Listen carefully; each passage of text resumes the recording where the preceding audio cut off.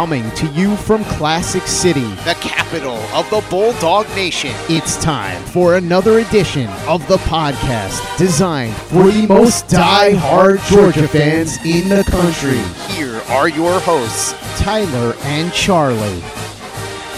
What's up, guys? So, I'm conditioned at the start of all of our shows to kind of go through that, traditional, typical routine that we've been in for, 4 or 5 years now, but now we have, a legit intro, and I'm not exactly sure how to deal with that. I feel useless now. Should I do your impression? Yeah, what's my impression? What my impression? Of everything you say at the beginning of it. Oh, yeah, go through it, yeah. What's up, guys? I'm Tyler with the Jory... Oh, nope, messed it up. Oh, not so easy, is it, Charlie? I'll give it one more try. All right, give it your best shot. What's up, guys? I'm Tyler, back with the Glory UGA podcast. Or something along those lines. Well, let me give you the real take here. What's up, guys? Welcome back to the Glory UJ podcast. I'm Tyler, and here with me on the other end of the line, well, forever was Curtis on the other end of the line, but whatever, you get the point. But now, I guess I'm not doing that anymore. So you guys, I'm sure, are very thrilled to not have to hear me go through that whole spiel at the beginning of every show. So what do you think, Charlie? Was it that's pretty cool, right? I'm very thankful, and I feel slightly more official. Slightly more official? I feel completely official now. Well, I mean, I don't ever feel official, so. Oh, okay. Maybe Fair a enough. little. Fair enough. Look, guys, I know it's pretty. We're probably making this. We're making a huge deal out of nothing. It's pretty standard for podcasts to have something like that. But for I still think it was kind of like a mom and pop shop type podcast. So for me, it's pretty cool. Honestly, when we started this, 5 or however many years ago now, I never thought we'd have anything like that. So hey, it's pretty cool. It's something, right? Kind of You're winning. Am I? I've moving up in the never world. won anything in my life, so it's a new feeling. That's cool. Anyway, I haven't talked to you in a minute here since, actually before Thanksgiving. So did you enjoy your final weekend of the regular season, rivalry week? Yeah, it was great. We got to win. Yeah, we got to win. What about that Auburn-Alabama game? I was screaming at the television. As was then I. I was thinking about it, and I was like, I really don't want Gus Malzahn to win because I don't really care for him. But No, you want Gus Malzahn. Kirby will dominate Malzahn forever. We need him to stay at Auburn. I mean, You don't want just him to be an ace recruiter in there. No. I just don't like him. Oh, but I would no, rather neither do I, but I Auburn- like Gus more than I don't like him. I would rather Auburn win over Alabama. And Nick Saban looked like he was going to have an aneurysm. I think he had 4 or 5 of them. He may have. Bless his heart. I'm not sure how he survived. I wonder how much those players had to run. Yeah, that was great. And actually, I know, look, if we lose to, and we'll talk more about, I think we have a question about this later on, but if we end up losing the SEC title game, which I'm not conceding at all, but if we lose that game, our options for bowl games are either the Orange Bowl or the Sugar Bowl. And for us to get in the Sugar Bowl, Alabama needed to lose as they take the next highest ranked SEC team. And if we lost to LSU and Bama had beaten Auburn, they would almost certainly have been the highest ranked SEC team outside of LSU and gone to the Sugar Bowl. And I know a lot of people want to go to the Orange Bowl because they haven't gone there in 60 years. But I love New Orleans. It's a really fun town. The Sugar Bowl is a great event to go to. And where the stadium is in Miami, it's in the middle of nowhere. And yeah, I guess you can go to South Beach, but it just doesn't do as much for me. So that was another reason I was really strongly pulling for Auburn in that one. But anyway, rivalry week is always a lot of fun. Outside of that, there wasn't really anything too crazy that happened. The Egg Bowl. Oh, the Egg Bowl. Oh, that was insane. And poor Matt Luke. I think he got fired. If they had won that game, he probably wouldn't have been fired. Yeah, I think he was coming back because their new AD came out before that game earlier in that week and was yeah, Matt Luke's coming back. Well, and did one of their players anymore. do something similar, unsportsmanlike conduct-ish? Yeah, it was what receiver was it? Oh, it wasn't AJ Brown. It was one of the receivers. Maybe who was it? It was one of their big time receivers past couple years. Was the head coach? I believe it was, and actually Odell Beckham. I know you don't watch the NFL. I don't watch much of the NFL, but Odell Beckham is the guy who did. I think he might have started the whole trend in the NFL a couple years back. But regardless, you can. Oh my God, you cannot do that in that moment. And as soon as he did that, I said, they're gonna miss this extra point. Watch it, they're gonna miss this extra point. And sure enough, they missed the extra point and then might the have sealed Matt Luke's fate. Okay, we're gonna call an unsportsmanlike or celebration penalty on the entire Mississippi State bench. Because they all ran off the bench, right? And then they all 85 players. And then on one Ole Miss player. Yeah, it doesn't seem equitable. And they called it offsetting penalties. Yeah. I was like, that doesn't offset. 85 penalties to one penalty. 85 penalties least. Well, it should have been 85 penalties. They lumped it in all into one big penalty for Mississippi State. But that math just doesn't work. Yeah, I thought that was kind of weird too. But the game was over regardless. That was crazy. So I guess that was an awesome game on Thursday. There's no doubt there. A lot of fun to watch that one. But yeah, it was great. Rivalry week's always kind of like a bittersweet pill for me because like it's so much fun to watch those rivalry games. That's what makes college football so great.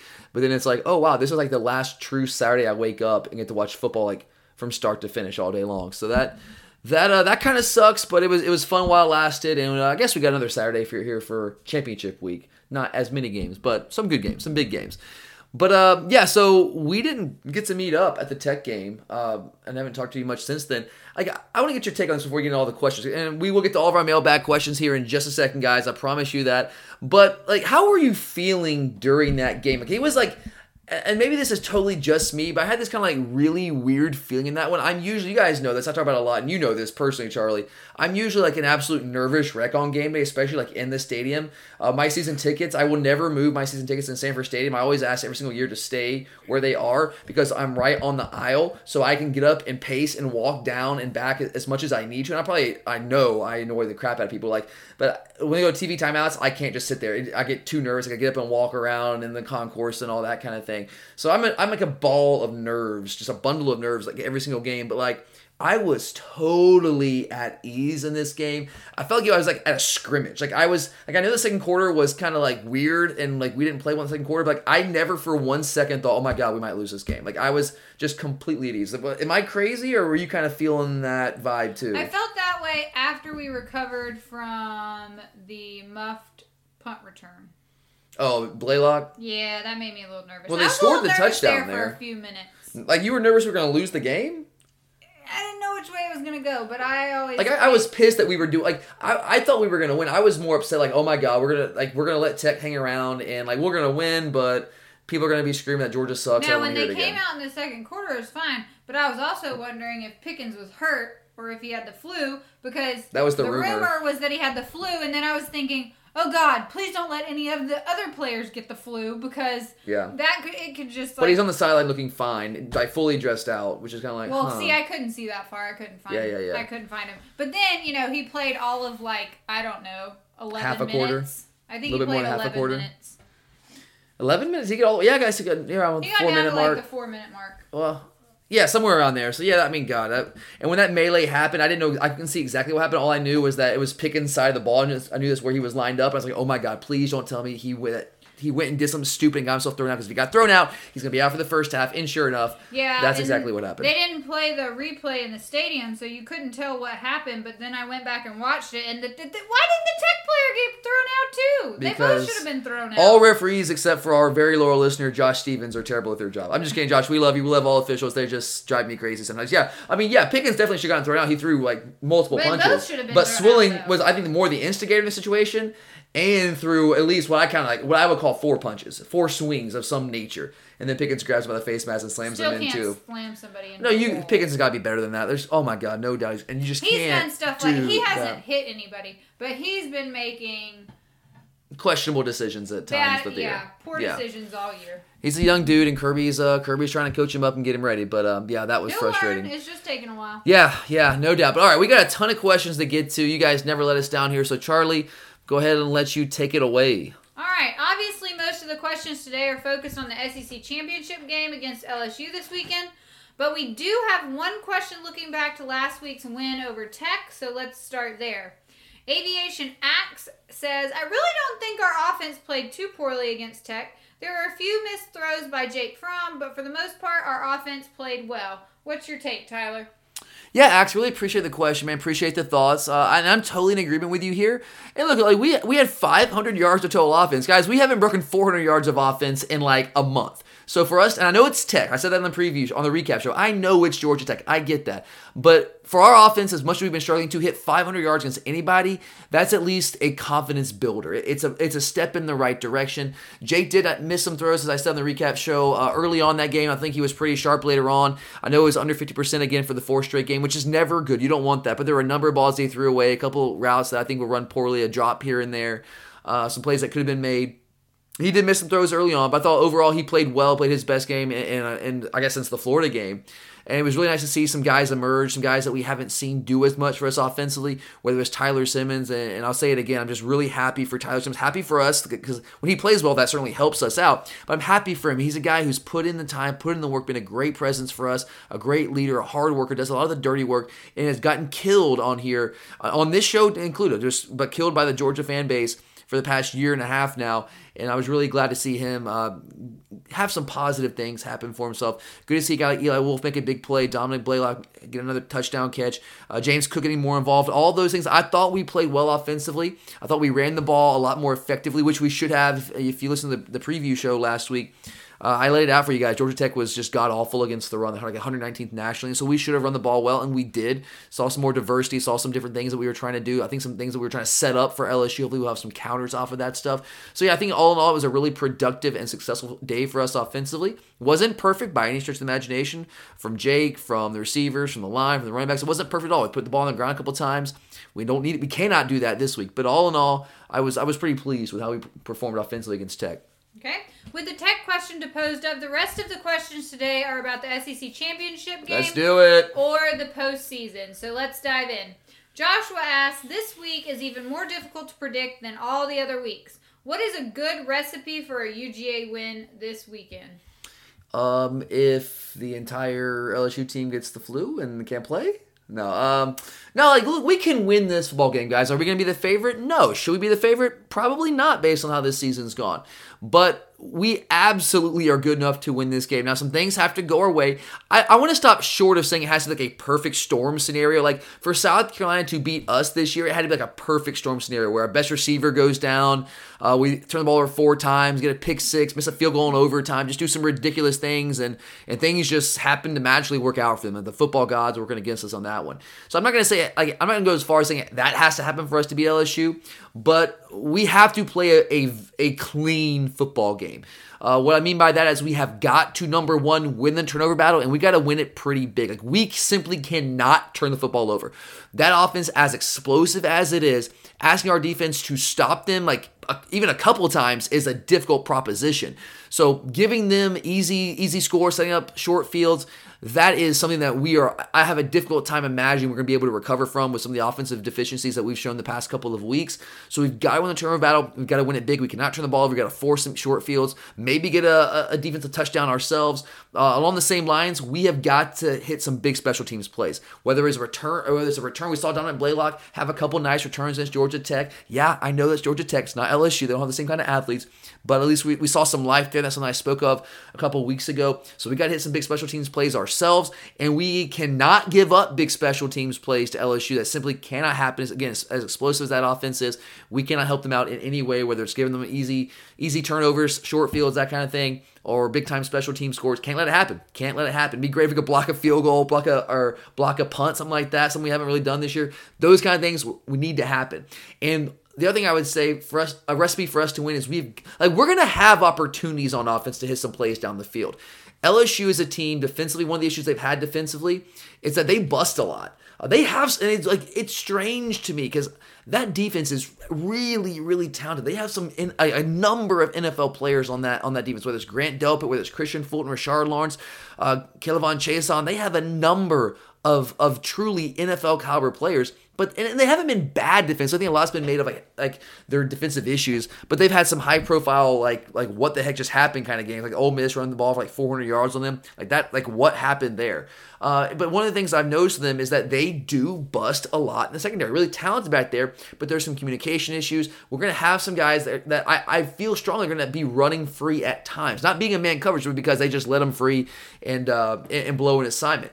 And when those opportunities are presented to us, we have got to hit them. Jake Fromm cannot overthrow a deep shot like that if it's wide open. Going back to the flea flicker, and I know a little bit was up on Pickens slowing down against Texas A&M. He's got to hit that. The wheel route against Texas A&M when we got Harry and open down the sideline. We've got to hit those. If we have those opportunities, we have to hit them. If Jake puts all the money, the receivers have to catch the ball, and we've got to score those touchdowns when we get in the red zone. 100%, we cannot settle for field goals against LSU and expect to win this football game. Hell, if we get in the red zone, I'm all for going 4 downs. I'm just throwing caution in the wind. Let's just go, because field goals are not going to win this game. As good as our defense is, LSU is still going to score some points. And I just don't know how many chances with our offense we're going to have to get in those situations. So we got to capitalize on them and just make them count. All right. The next question is from Trevor. He says, personally, I think we are going to need to jam LSU's receivers at the line and be able to get after the quarterback quickly with a 4-man pass rush to disrupt Burrow in this LSU offense. What are your 2 keys we need to focus on defensively to win the game? I don't know, Joe Burrow getting mono or something else, something like some non-lethal virus that would knock him out of this game that he would perfectly recover from? But no, in all seriousness, I don't wish anyone any kind of ill will whatsoever. Do not want Burrow or any other player to get sick or anything like that. Actually, if we're going to beat him, I want to beat him at their best. So completely tongue-in-cheek there. Do not mean that. But from like an X and O standpoint, I know Burrow, people don't see him as like a dual threat guy in the vein of like a Justin Fields or something like that. But this guy is more than functionally mobile. And some of the biggest plays he makes in the passing game are when he's able to kind of duck his shoulders when teams try to rush the passer and they get out of the rush lanes. He'll kind of duck through that opening, through that gap, and veer out to the side, scramble out to the side, and let his receivers make plays for him and get open on the scramble drill. And he can hit some big-time plays in those situations. He can also take off and pick up third downs, again, third and long situations, which he's done a number of times throughout the year. Against Auburn, he did it. Against Florida, he did it. Against Alabama, he did it. He's got that kind of athleticism. So I think keeping him contained the pocket with a very disciplined pass rush is going to be a very important part of this game defensively. And then the other part I think is going to be absolutely critical is we have got to be able to stop their ground game with our front 6. We cannot let Clyde Edwards-Helaire run wild on us in this game, because if that happens, we got to bring a safety down the box with the receivers that they have out wide. That's too many receivers that are going to have one-on-one opportunities that are just super talented guys. And I think our secondary is good, but we're not going to win all those battles if we're consistently having to be in man coverage across the board. It's just not going to happen. So we've got to be able to stop the running game, at least hold them relatively in check on the ground with our front 6. And we've done a really good job of that all year long. LSU is a different animal with how they spread you out and how they stress defenses. But if we can do that, I think that gives us at least a fighting chance in this game. And before we move on to our next question, I do want to quickly remind you guys about our friends at Vivid Seats. If you're still looking for tickets for this weekend's game against LSU in the SEC title game, I'm telling you guys right now, Vivid Seats is 100% hands down the best option out there. They're going to have the best prices, the best selection. I'm telling you from personal experience. I've been using Vivid Seats for years and most recently just used them myself to buy a pair of SEC title tickets. And once again, could not be happier with the process from start to finish. And maybe the best thing about the entire process is that I felt completely 100% secure the entire time because every single purchase is backed by a 100% buyer guarantee. And right now, they've actually started a Vivid Seats Rewards loyalty program where you can earn credits back for every single ticket purchase that you make. And they couldn't possibly make it any easier on you guys. You don't have to sign up or do anything like that. All you have to do is go to the App Store or Google Play and download the Vivid Seats app, and they will automatically enroll every single fan in their Vivid Seats Rewards loyalty program. And when you find those perfect tickets and it's time to buy, new users enter promo code OVERTIME at checkout to receive a discount of up to $100. All right, next question is from Alex. Where would you attack LSU's defense? That's a great question, Alex. A very important question. I've been digging in on this one for a couple weeks now since we clinched the SEC East. And it's tough. Like I said earlier, LSU's defense has gotten a lot of flack over the past couple weeks for not being on par with like Ohio State's defense. But LSU's defense, it's not bad. Like that, it's a good unit. David Aranda is a really good defense coordinator. One of the highest paid defense coordinators in all of America. He's been doing it a long time and doing it at a high level for a really long time. And again, they have a ton of like NFL players on that defense. But they have been vulnerable to giving up big plays this year, particularly vulnerable against the pass. Right now, they're 56th nationally against the pass, giving up 221 yards a game. On the flip side, they're 28th nationally against the run, giving up 124 yards a game on the ground. So their pass defense is their weakness, which is weird to me because when I look at their players, and you look at the profile of those players, I think they have the most talented aspect of their defense, in my opinion, is their secondary. With Christian Fulton, Grant Delpit, Derek Stingley as a true freshman cornerback. That's a talented group of players back there. And their front seven, front six is talented, but not nearly to that level. I think their inside linebackers are guys that are good, solid players, but I don't think they're superstars. They're not the caliber of a guy like Devin White, who was a monster for them the past couple of years. They just don't have those kind of guys. But again, like I said earlier, the reason that they're struggling more against the pass is they're just blowing assignments. There's too many guys running free open down the middle of the field, and that's hurt them at times this year. For example, they've given up 41 pass plays of 20-plus yards in the year. They've also given up 16 pass plays of 30-plus yards. For comparison's sake, we've only given up 7 pass plays of 30-plus yards. So I think that's the biggest weakness of this defense right now. But my concern is I'm not sure we're built to exploit that. I don't think that we're going to beat the receivers that we're going to have in this game, especially with Pickens being out for the first half and Cager being out for the entire game. I don't know if we're going to be able to beat them in man coverage consistently, because I do think guys like Christian Fulton and Derek Stingley are good, very talented cornerbacks. And they make a living, kind of like Bama does, kind of like we do a lot of the time, playing that press man coverage on the outside. And we've seen week in and week out how many issues that's created for us in our passing game. So I don't love that. What I think is the way to do it for us with our players, our personnel, our skill sets, for us to attack this team, what I would do is attack the middle of the field in the passing game. Because what they're going to do, guys, they do this week in and week out. They're going to attack aggressively from the linebacker and safety positions, thinking that they can man up against us on the outside. I think that mentality is only going to be intensified when they look at our personnel and say, wow, Georgia's really not that good at wide receiver right now. They like to run the football, so let's press the issue. Let's bring some pressure from the inside with inside linebackers. They really like to get Grant Delpit on standard downs, bring him up from that safety position, get him involved in the run game, and they like to bring him a lot. So they're going to attack us in that way. So what I would do to counter that is use a lot of pre-snap motions, shifts, use a variety of formations to scheme ways to get favorable matchups when they do things like that. Get the ball to our running backs, to our tight ends, our slot wide receivers. Get them the ball in the middle of the field and let them make plays. I think that's where we're going to have some chances to really get some chunk plays with how I anticipate LSU trying to attack us. One other thing I would say here is fine. Like, if you're looking for a player in the secondary to really try to isolate and attack, it's Kari Vincent. He's a guy that's by trade like a nickel defender, kind of like Mark Webb is for us, but he got burned quite a bit early in the year, and you saw some last year as well. So what they've done with him now, he still plays that position at times, but on standard downs, like I said, they're bringing Delpit down like more in that role, where Delpit, if they're playing a nickel package in their standard down situations, they're bringing Delpit down almost like he's playing that star position, and they're sliding Vincent back to play the safety to kind of take him out of some of those coverage responsibilities. Now, when they get in the dime packages, he'll come back down, he'll play in the slot. But I think they've recognized, he's not the strongest cover guy that we have. So I think if we can find a way to isolate him in some one-on-one situations, scheme a way to make that happen. I know we haven't seen much of that this year, but we can figure out a way to do it in this game. I think we could potentially have some success there, some opportunities to hit some big plays on the field.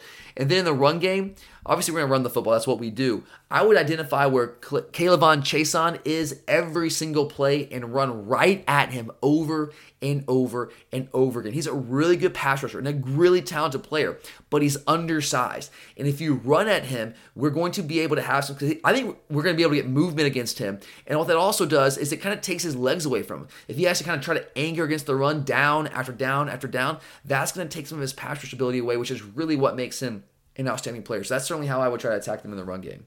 Okay, next question is from Jamil. Give one key offensive and defensive player that needs to have a great game for us to win the SEC championship on Saturday. Okay, offense. I mean, the obvious answer would be DeAndre Swift has to go off, right? Like DeAndre Swift has to be Superman in this game. And Jake Fromm needs to be the best version of Jake Fromm. There's no doubt there. But I'm going to go off the radar. Not necessarily off the radar, but a guy that has been good-ish for us, but really hasn't made the impact that we all were hoping he would make to this point in his career. And that's Demetrius Robertson. With some of the issues we're going to have at receiver in this game, with Pickens not playing the first half, Cager being out the entire game, D-Rob is to me, he's the biggest threat we have on the field at the wide receiver position. Now, is he the most polished receiver right now? No, he's not.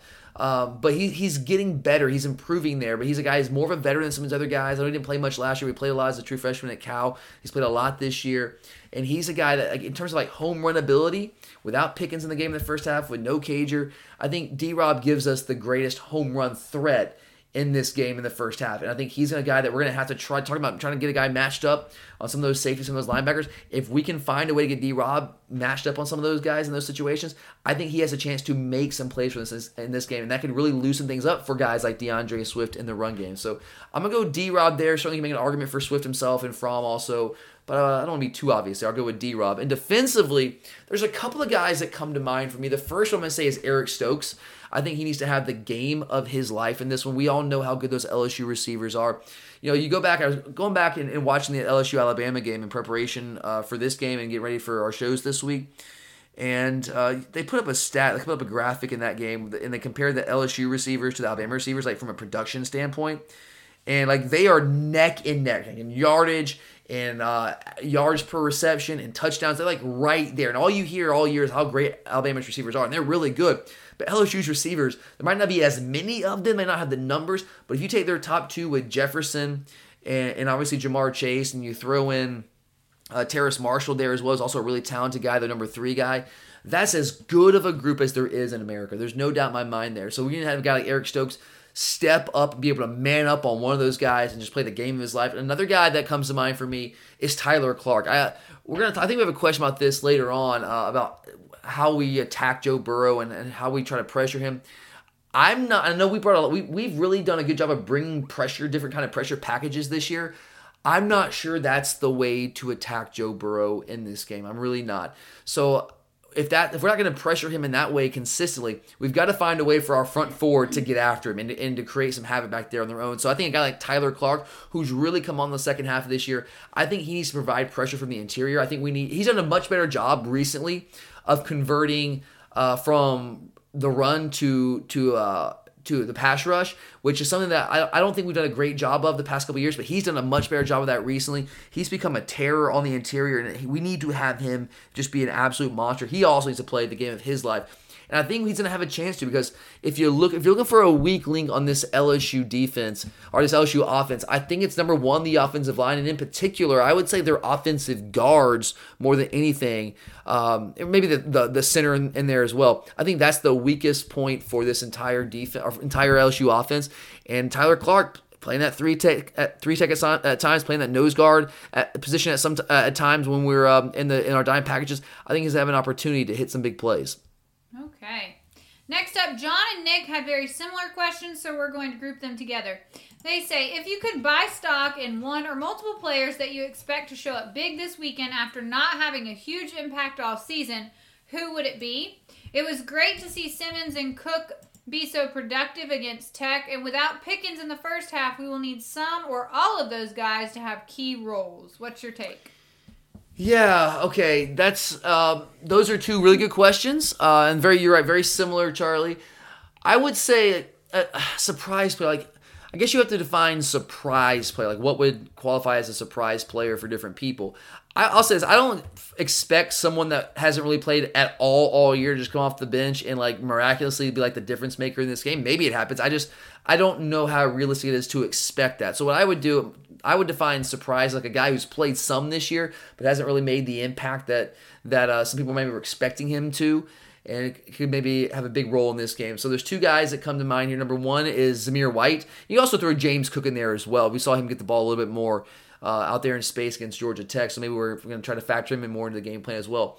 But with Swift's injury concern, and Kirby backed off what he said on Saturday. I don't know how much it was gamesmanship, but Saturday after the game against Tech, he said, it was a shoulder contusion. We expect him to be fine. And I was like, okay, cool, we're good. But then today, the press conference, he was like, yeah, we're hoping he'll be okay. I was like, whoa, that's like it's still not terrible, but like that doesn't sound as promising as what I heard you say on Saturday after the game against Tech. So with Swift's injury concern, like Zeus potentially, even if Swift is able to play, you got to imagine we're going to try to use we've got to use him. We've got to give him touches, no doubt, but maybe not as many as we have in the past because we wanted to try to save him and not aggravate that shoulder injury. So maybe a guy like Zeus does get in there and get some more carries than what we've seen in the past. Again, James Cook could be a guy as well that could be more of a factor in the game plan. Another guy that he's played this year, but maybe hasn't been like a major impact type player. He's made some big plays for us. Maybe not a major impact player consistently game in and game out, is Eli Wolf. I think he could have some chances to make some plays in the passing game off of play action with how aggressive LSU gets on early downs, especially considering how we like to run the football. And we have a lot of success when we go to play action. I would like to actually see us use more play action. We seem to have a lot of success with that when we go to those looks. So I think Eli Wolf, Zeus, maybe James Cook, throw him in there as well. Okay. Jonathan asks, are you buying this offense has a lot of secret plays that we haven't seen this season? Yeah, that's a great question, Jonathan. And if you guys didn't see this, you aren't familiar with what he's talking about. I think it was Tyler Simmons today, Monday, this kind of press day, media day, and they sent a couple players out there, select players, to talk to the media. And Simmons got sent out there today, and he was asked about the offense in general. I think one of the comments he said was essentially, yeah, we have a ton of plays that we haven't even run yet, and we're just waiting for the time to run. And it's like, well, okay, well, first off, is that true? And second off, like, if it is true, why do we have plays that we think could really help us win games that we didn't run earlier in the year? Like, I don't know, against South Carolina maybe? I think that's the obvious first question. Like, why didn't that happen? Maybe we didn't have those plays yet. I don't know. Or maybe we were just saving them just in case with the SEC title game, which I don't know if I necessarily believe that. I don't know. Yeah, are there plays that we haven't run this year? Sure, because, guys, like, you don't go into every game. The way it works, like, we don't go into every game with the entire playbook at our disposal. Usually what you have is, like, you have a limited section of the playbook. Like, you look at the team you're playing, you put together a game plan, and you sit down with the offensive staff. A lot of times you talk to the quarterback as well, ask him what he likes and what he thinks is going to work against this team that we're playing this week. And so you take, and that's why you have a playlist, right? You see coaches walk around with these little call sheets, right? Little laminated call sheets. That is not the entire playbook, okay? Part of that is like the scripted series, the first drive or two that are scripted. But then you have like from down and distance. They make new ones for each game. Right. So it's game plan specific based on down and distances. Like, here's what LSU likes to do on this down and distance. Here are the plays that we have to kind of counter that. So you don't really go in with the entire playbook at your disposal every single game. So yeah, it's certainly possible that we have plays in our playbook that we practice in fall camp and going back to spring practice that we haven't used yet. But it doesn't mean we're going to use them in this game. Maybe we will, maybe we won't. I don't know. And maybe we do have plays that we've just been saving. I don't know. And I will say we do have advanced scouts. Like, we have this kind of bloated, I don't want to say bloated, but we have a very sizable football coaching staff now, not just on-field coaches, but support staff, all that stuff. And all those analysts, what they do is they advance scout. So we've had guys looking at LSU since we clinched, probably even before we clinched, as detail-oriented as Kirby is, just having those guys get ready just in case we end up playing LSU. And you know that they've scouted them out, and we probably have designed some plays specifically to work against what LSU does defensively. So yeah, I think it's certainly possible. Will we see those plays? How often will we see those plays? I don't know. I will just say this. I would not expect our offense to come out and look like dramatically different than what it's looked all year. Because at the core, we are who we are, and we're going to do a lot of the same stuff we've done. Now, I do expect us, what I would say is I do expect us to have some counters off of some plays that we have run a lot this year. I think we showed some different plays against Georgia Tech that we haven't either run in a while or run at all, with the express purpose of trying to put that on tape with the idea that we're going to run some counters off of that against LSU, some things that they may not have seen before. I think that is a reasonable way to look at it. Okay. Alexander asks, with Pickens suspended for the first half, do you think we'll see more of Tommy Bush now that he's healthy? Yeah, Alexander, Tommy Bush is a guy that, man, I was waiting all year for him to get healthy and hoping that he would have a chance to come and make an impact. As I've been talking about all year long, that we don't have receivers. Like with Cager out and Pickens still trying to grow up and become a complete receiver and become more polished at that position and just become like a grown-up dude. We've had a lot of receivers that are good players but don't really fit what we want to do schematically, what we've done the past couple years with guys like Javon Wims and J.J. Holloman and Riley Ridley, where we can throw the ball to them on the outside, whether it's the back shoulder, over the top, they're going to go up and win those 50-50 balls. Kearis Jackson, Dominic Blaylock, Tyler Simmons, they aren't necessarily built to do that in the way that those receivers in years past were built to do those things. Tommy Bush, however, is a guy that's built to do those things. He's a bigger, taller, 6'3", 6'4" wide receiver that can go up and win some of those battles. But he had the sports hernia he's been dealing with since the beginning of the year. Apparently, he is now cleared. He got into the game against Tech. I think he actually had a catch for like a yard maybe. But look, if he didn't play in the first half against Georgia Tech when Cager wasn't in there and when Pickens was suspended, I have a hard time believing that he's going to factor much into this game. Because if he was going to be a factor down the stretch, I have to believe like Tech would have been the game to get him involved in, right, Charlie? Yeah, I agree. Like that would have been the game to get him involved and get him some confidence. Yeah, he got in late, but sparingly. He wasn't a factor when the game was still relatively in doubt, because I don't know if it was ever really in doubt, even when the ball was just first kicked off. But so yeah, I would not expect him to be a major factor in this game. Now, if there's an injury or something like that, sure, he can come in and play a little bit. But I think you're going to see Tyler Simmons. I think you're going to see Dominic Blaylock. I think you're going to see Demetrius Robertson. I think you're going to see Matt Landers before you would see Tommy Bush. Okay. Next up, Meme Machine says, we need to execute sustained offensive drives to keep LSU's offense off the field. With the possibility of Swift being sore and limited, do you think we finally unleash Cook and Zeus in a ground-based attack on Saturday? It would take some pressure off of Fromm as well. I think it's a very strong possibility. Will our attack be ground-based? I actually think we're going to try to open up and throw the football so much. I know it's counterintuitive with some of the injuries and issues, suspensions we're having at wide receiver and how talented LSU is in the secondary. But I think we're going to throw the kitchen sink at them. I really do believe that. And we're going to take some shots down the field. I think we're going to throw on early downs. We saw that against Alabama last year, and it worked. So I know it's a different team. We have different players. It's a different defense we're facing. But I do expect that. So I don't know if it'll be we're going to run the football. That's what we do. But I think we're also going to throw the football as well. I don't think you're going to see Jake Fromm throw the football like 20 times in this game. I just don't see that at all. But I do think that James Cook and Zamir White could be factors in this game. I think that's a very strong possibility. You saw us try to get James Cook more involved in the offense a little bit last week. I think we did that with the idea of, number one, just getting our playmakers the ball, especially with Cager out and Pickens suspended in the first half. But I do think there was a thought in mind there that we're trying to set stuff up for LSU in this game, like where we're gonna show some stuff on tape, like I said, and then run some counters, run some constraint plays off of that stuff. You saw us do that kind of in game against Georgia Tech. So I'm curious and excited even to see what we might have up our sleeves in this game. We'll see, and maybe it'll be the exact same offense we've seen the entire year. I cannot discount that possibility. In fact, that might even be more realistic than anything else. But I do think there's a chance to come out and run some stuff that we have not seen before. Okay, I like Jamil's question coming up. It says, if you could interview Kirby Smart at the press conference for the SEC championship game, what question would you ask him? Oh, God. One question. What question would I ask Kirby Smart? Boxers or briefs? Oh my gosh. No, really? Definitely not. Man, what would I say? You know what? I would ask, I think the big talking point all year long has been the offense, right? So, and there's been speculation about what we're going to do in the offseason to change our offensive scheme. Are we going to do anything? Are we going to change coordinators? I would certainly ask him something about the offense. I would ask him about the scheme. Like, do you think, something along the lines like, do you think that the scheme that we run in the modern era of football is a scheme that's going to consistently win championships? And then Kirby's really good at kind of skirting questions and like he's a politician. He answers the question he wants to answer. Oh, that's the exact right way to put it. There's no doubt there. I also might ask him, like, if we're playing LSU, like, I would say something like, hey, Kirby, so seeing the impact that Joe Brady has had on the LSU offense and transforming what they do offensively from a pro-style offense to the offense that's one of the top offenses in all of America, would you be open to making similar changes to your offense in the future?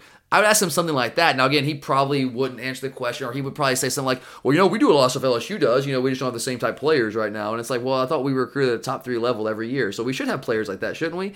But yeah, I would ask him something like that. And for me, just from like a pure curiosity standpoint, it's probably, and the SEC Championship game probably would not be the time to ask it, but as great a recruiter as Kirby is, I would love to kind of just get inside his head and ask him, like, hey man, like when you go out on the recruiting show and you're trying to figure out who you want to offer and who you're really going to target, like, how much do intangible factors play into it? Like, how much do you look at that, or is it just based on, like, the skill sets they bring to the table? Or, like, how deep do you dig on these guys, like, a personality standpoint from, like, are you a winner? Like, are you committed? Are you a disciplined, that kind of guy? Are you a hard worker? That kind of thing, your character stuff. Like, how much does that factor in to the equation when you're recruiting some of these guys? Because you see it year in, year out. Like Britton Cox, for example, right? Super talented player, but just an attitude problem, right? So even Kirby himself has had some issues with some of those guys, and he's trying to clean up our program a little bit, since he's gotten the job.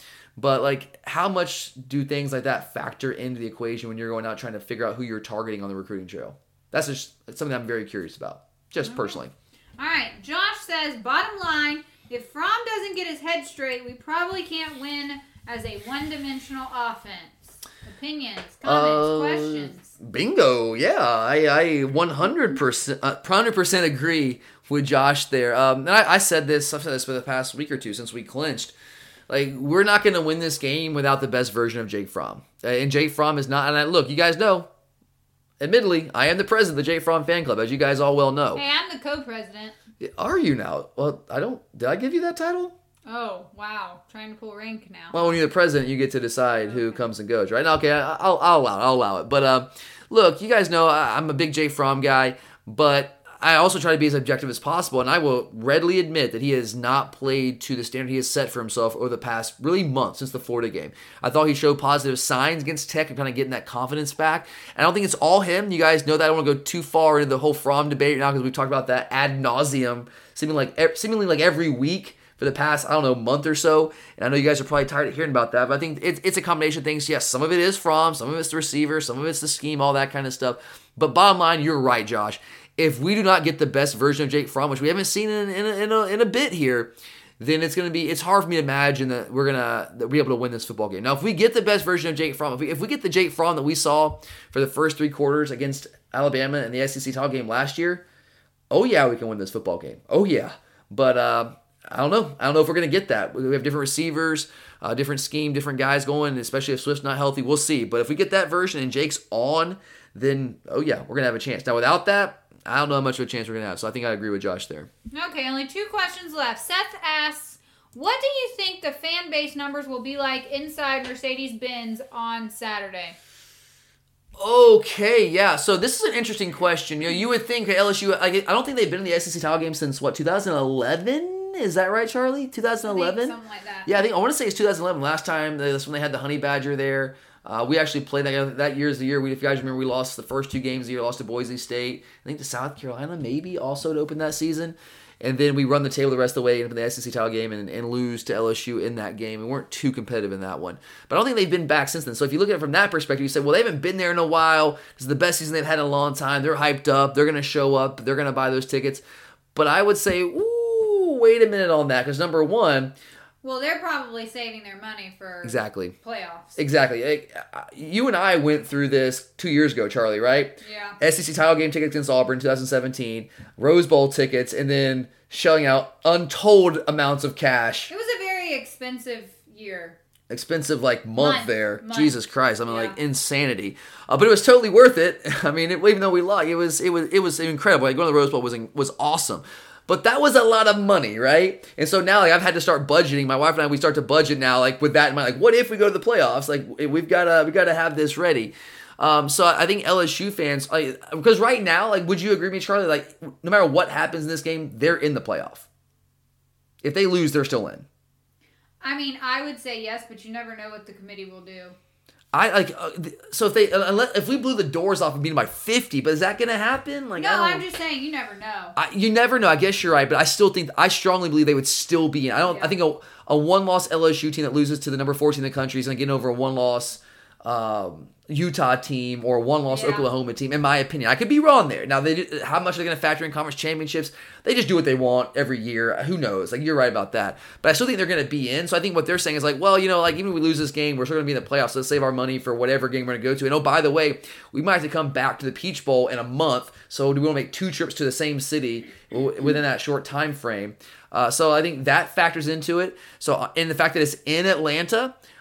And if you look at the secondary market right now, if you look at StubHub, if you look at Vivid Seats, our good friends at Vivid Seats, our Ticketmaster, wherever you're looking, the tickets right now for the Western Division side are about $100 to $150 cheaper per ticket than the tickets on the Eastern Division side. What that tells me is there's a higher demand, right? I'm not good at math, but I'm pretty good at econ, right? So supply and demand, that would tell me there's more people from the Georgia fan base, from the Eastern Division team that want to be in it. It takes, some people 3 hours to get to Atlanta. So, sure. Yeah, they're going to go. Yeah, I think that... You don't have to necessarily pay for... You're not going to have to pay for a flight, or... Yeah, you're not going to have to drive 8 hours if you're coming from Baton Rouge. You don't even have to stay overnight. So... Yeah, you might spend a little bit more on tickets if you're a Georgia fan. But you still come out way ahead. But you're not spending as much as you could. So what do you agree with me that there'll be more Georgia fans in that stadium? I think there will be because it's in Atlanta. So what would you say? Give me a percentage. I think 60-40. I don't think it'll be that far off because like you said, LSU hasn't been there in forever. So I think 60-40 is probably, I think at least 60-40. I would not be shocked at like a 70-30-ish split. I really wouldn't. If you look at the secondary market, what those prices are going for, LSU fans feel strongly no matter what happens in this game, they're in the playoff. They're going to save their money for those games, what they think are more important games. And you're like you said, we're here in Atlanta. But still, their 30 may be louder than our 70. Drunker. They are loud. Yeah, that's true. We're like we've got a pretty loud. Like, you've been in the state in the past, and Mercedes been the past 2 years. Yeah, but LSU fans, they're a different breed. They're insane, but like, don't sell our guy. We've come a long ways as fans. I wouldn't sell our guys short. Because I would certainly say that it'd be more Georgia fans, and I mean 60-40. I think you're probably right there, Charlie. But I wouldn't be shocked again to see maybe like a 70-30-ish split. Wouldn't shock me at all.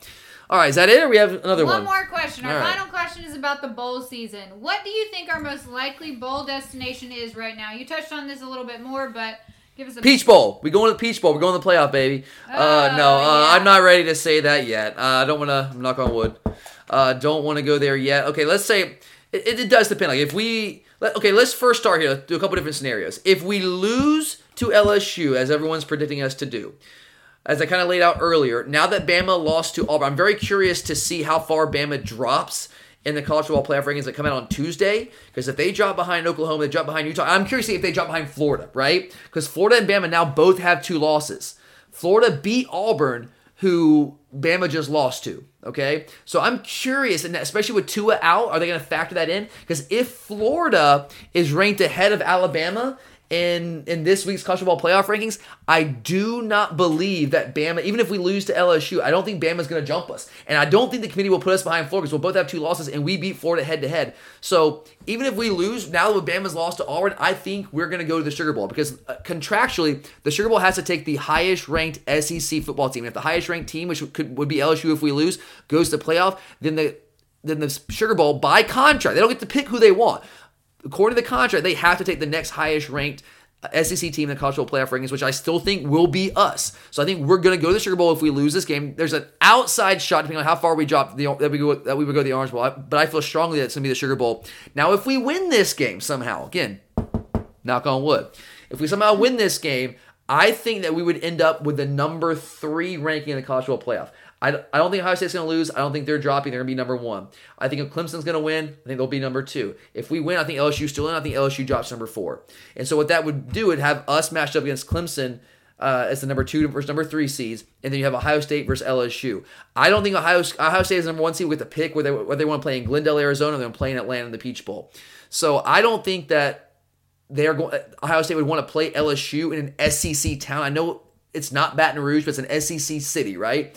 I don't think they're going to want to play LSU in Atlanta in that scenario. I think they would rather play them out in Glendale, which then means if we were in there and we're playing Clemson in the 2-3 matchup, that we would play Clemson in the Peach Bowl. That would be my prediction if we win. Again, probably not likely that we're going to win, but it's still a possibility, so I'll throw that out there. But I think the most likely destination for us right now, if you're trying to make holiday plans, in my opinion, would be the Sugar Bowl. And look, obviously I want to be in the college football playoff, but short of the college football playoff, and I know we were just there, but the Sugar Bowl is such a fun time, and I love New Orleans. I know you don't really necessarily love New Orleans. You call it dirty, which it is. It is. Well, bourbon, all that New Bourbon Year's. Street? Yeah. Yeah, you're not into you're not a New Year's the Garden person. District is really nice. Great food. Yes, great bars. food. It's a good time. Good food for sure. Like, you're not out late anyway. You go to bed, No. 4 o'clock in the afternoon? Like, okay, no, 9:30. Oh, yeah, exactly. So much fun. So, like, you're not out to see all the debauchery anyway. I mean, I am, because my husband likes to stay up and go out and... What a loser. He has what FOMO. a loser. He has FOMO, whereas I am very happy to... don't care, yeah. Anyway, hang so out. yeah, I think I would say odds right now would probably I'd put the money on New Orleans. So, but I could be wrong. I've been wrong before. I'll be wrong many times again. But all right, guys, thanks for all the questions. We really, really do appreciate it. We'll be back later in the week with our full preview of the SEC Championship game. Get you guys ready for everything that's going to happen on Saturday. But thanks for listening. We really do appreciate it. For Charlie, I'm Tyler, and as always, go Dogs.